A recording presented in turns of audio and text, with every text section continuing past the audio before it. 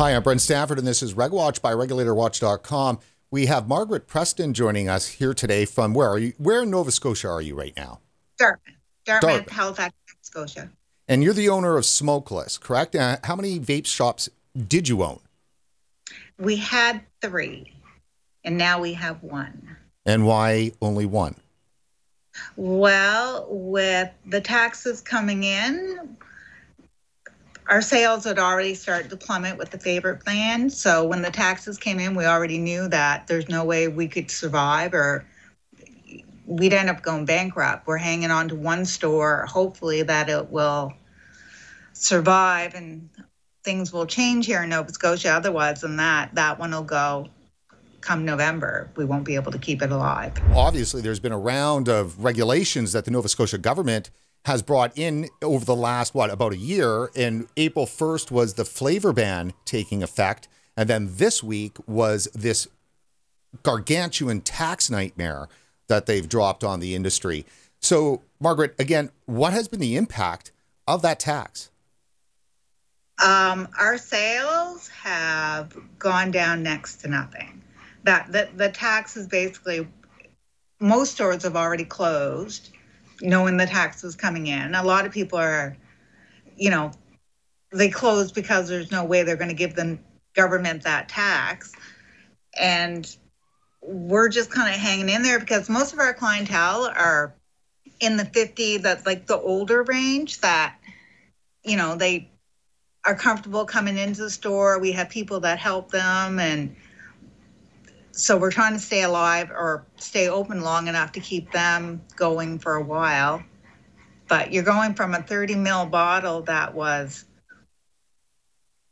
$14.99 that now has $15 tax on top of it. And then on top of that, you have your HST and GST. So it's double the price. And from what I understand, that basically, essentially, the Nova Scotia government has made smoking more financially viable than vaping. Well, yeah, and that's why most of the customers that have come in and talked to us about, when we told them about the taxes coming in, that's what they said. Well, we'll just go back to smoking. It's obviously going to be cheaper. Margaret, you were kind enough to share an email exchange that you've had with a compliance officer from the Nova Scotia government, Matthew Brewer. I'm sure, he's doing a fine job and his job, but we're going to be showing a little bit here about that exchange.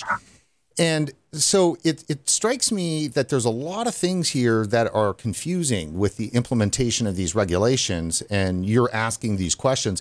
Let's start first with this issue of what's happened this week now that the tax is in place. Compliance officers have been coming into stores in Nova Scotia and doing inventory. Describe what exactly is going on. They're counting all our sellable products. So anything that we have that's sellable, they're counting it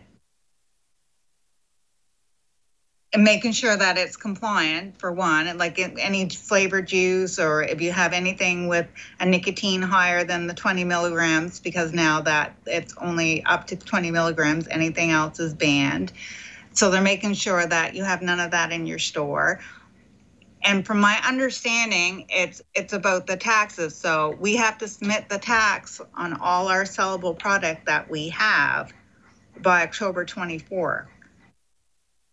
So product that you've already got in store, that you've already purchased from manufacturers or from distributors, wholesalers, that product is subject to this tax.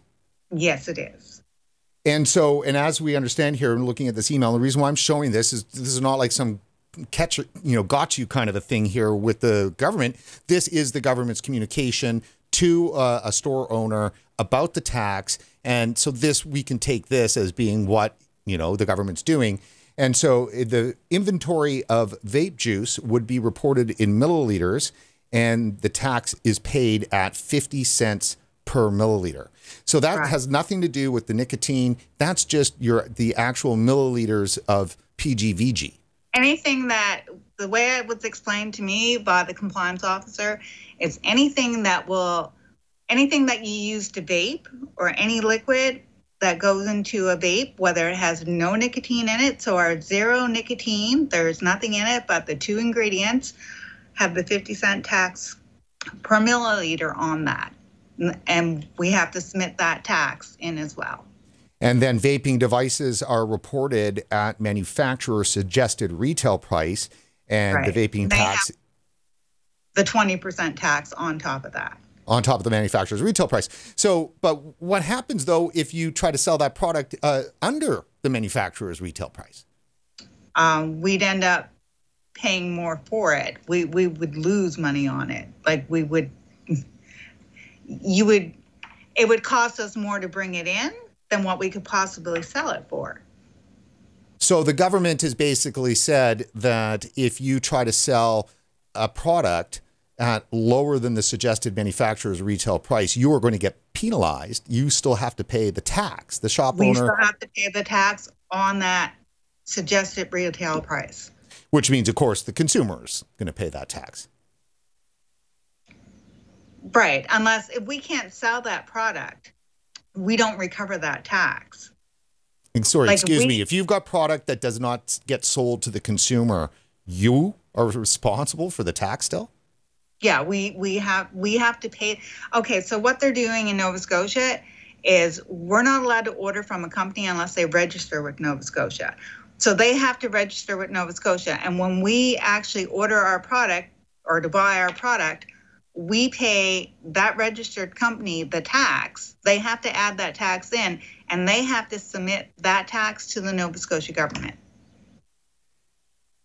That is insane. And then when it comes to the liquid too, what happens if you've got, extra e-juice that's on the shelf that's not moving through? Throw it away, we lose completely on it. We have to pay that tax. You don't get the tax back. They're not going to resubmit the tax. Like we asked that question. If we had, we couldn't sell the product, the tax, do we, fill out a form and get a remittance for that tax? And they said, no, you would never get the tax back for it. You'd end up, we'd lose. We've had to, obviously all our flavored juice and stuff like that, we had to dispose of that. So we took a loss on that. And so now with the tax, any product that we don't sell and it becomes, because there's expiration dates on the juice and stuff like that. So if we don't sell it, we take a total loss on the cost of the juice and now on the tax as well. The province of Nova Scotia is also demanding, basically, that the manufacturers of vaping products, so e-juice, primarily here in Canada, of course, to register, as you mentioned, but not just register, they're asking them to actually put up a security bond, cash in some cases. Right. And so from the companies I've talked to, because there's companies I've talked to that refuse to register with Nova Scotia. They don't want to give Nova Scotia. Why would they collect? If you lived, say BC. If you lived in BC and I wanted to order product from your company and you would have to register and say, put down $100 or $100,000 security in case you didn't collect that tax from me, most companies are not going to register with Nova Scotia because why would you collect tax for another province and then have to submit that tax? Like you're making doing business with anybody much more difficult. Nova Scotia is the only province that's done it. All the other provinces have not done it. I mean, we understood the tax and we weren't fighting the tax. We were fighting the unjust tax.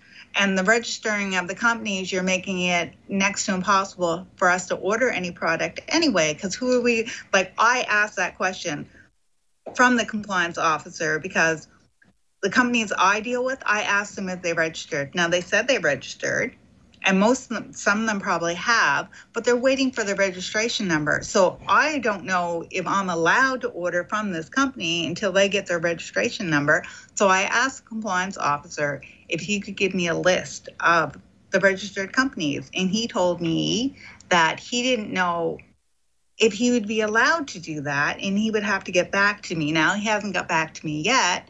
So in my position, at being a small store, very small business, do I take that risk of ordering from a company, or do I wait and see if I can order from that company? Like, and how would we know who to order from if they don't give us the information so that we can order from the companies? I mean, it sounds like they're frustrating the industry in Nova Scotia at every point of pressure that they can push. So compliance officers are coming into vape stores doing inventory, and you're going to get sent a tax bill on product that you've already purchased, could be months ago, sitting on the shelf, and now you're all of a sudden responsible for a tax on it. Yes, if it's sellable product. So if we have product like I explained, if we have product like when the compliance officer was in our store today, he didn't count stuff that we said we were throwing away because there's no way we can sell it. So we had to separate anything that was not sellable so that he wouldn't count that, so that we wouldn't have to submit a tax on something that we're not going to be able to sell. Like, there's so many restrictions and stuff, and it's been done so quickly by the government that even the compliance officers are learning as they go. Like, even they don't know. Margaret, I'm going to ask you one of my famous loaded questions, but it really does seem like the province of Nova Scotia is committing criminal harassment on the vaping industry. Yeah, it does seem awful corrupt too, because the one thing that seems to help people quit smoking is the one thing they are trying to wipe out. And they go on about, the smoke-free this and, cigarettes are bad for you, but something that actually has helped a lot of people quit smoking, you would think that they'd want to back it up, and because it does seem to make a huge difference with people. Most companies will go bankrupt. Yeah, it's basically what Nova Scotia is doing. It's forcing everybody to either fold or go bankrupt, because, I mean, right now, our sales this week, today is what? Thursday. And our sales, we won't be able to make our rent. We won't be able to pay any of our bills for what we made so far this week. Like, we're not even, our sales are dismal. So it's costing us more now to be open than if we would have closed up as well. How does it make you feel to know that the province of Nova Scotia is trying to kill your business? Well, I wonder what their end move is, really, because what is the purpose or even the point of what they're doing?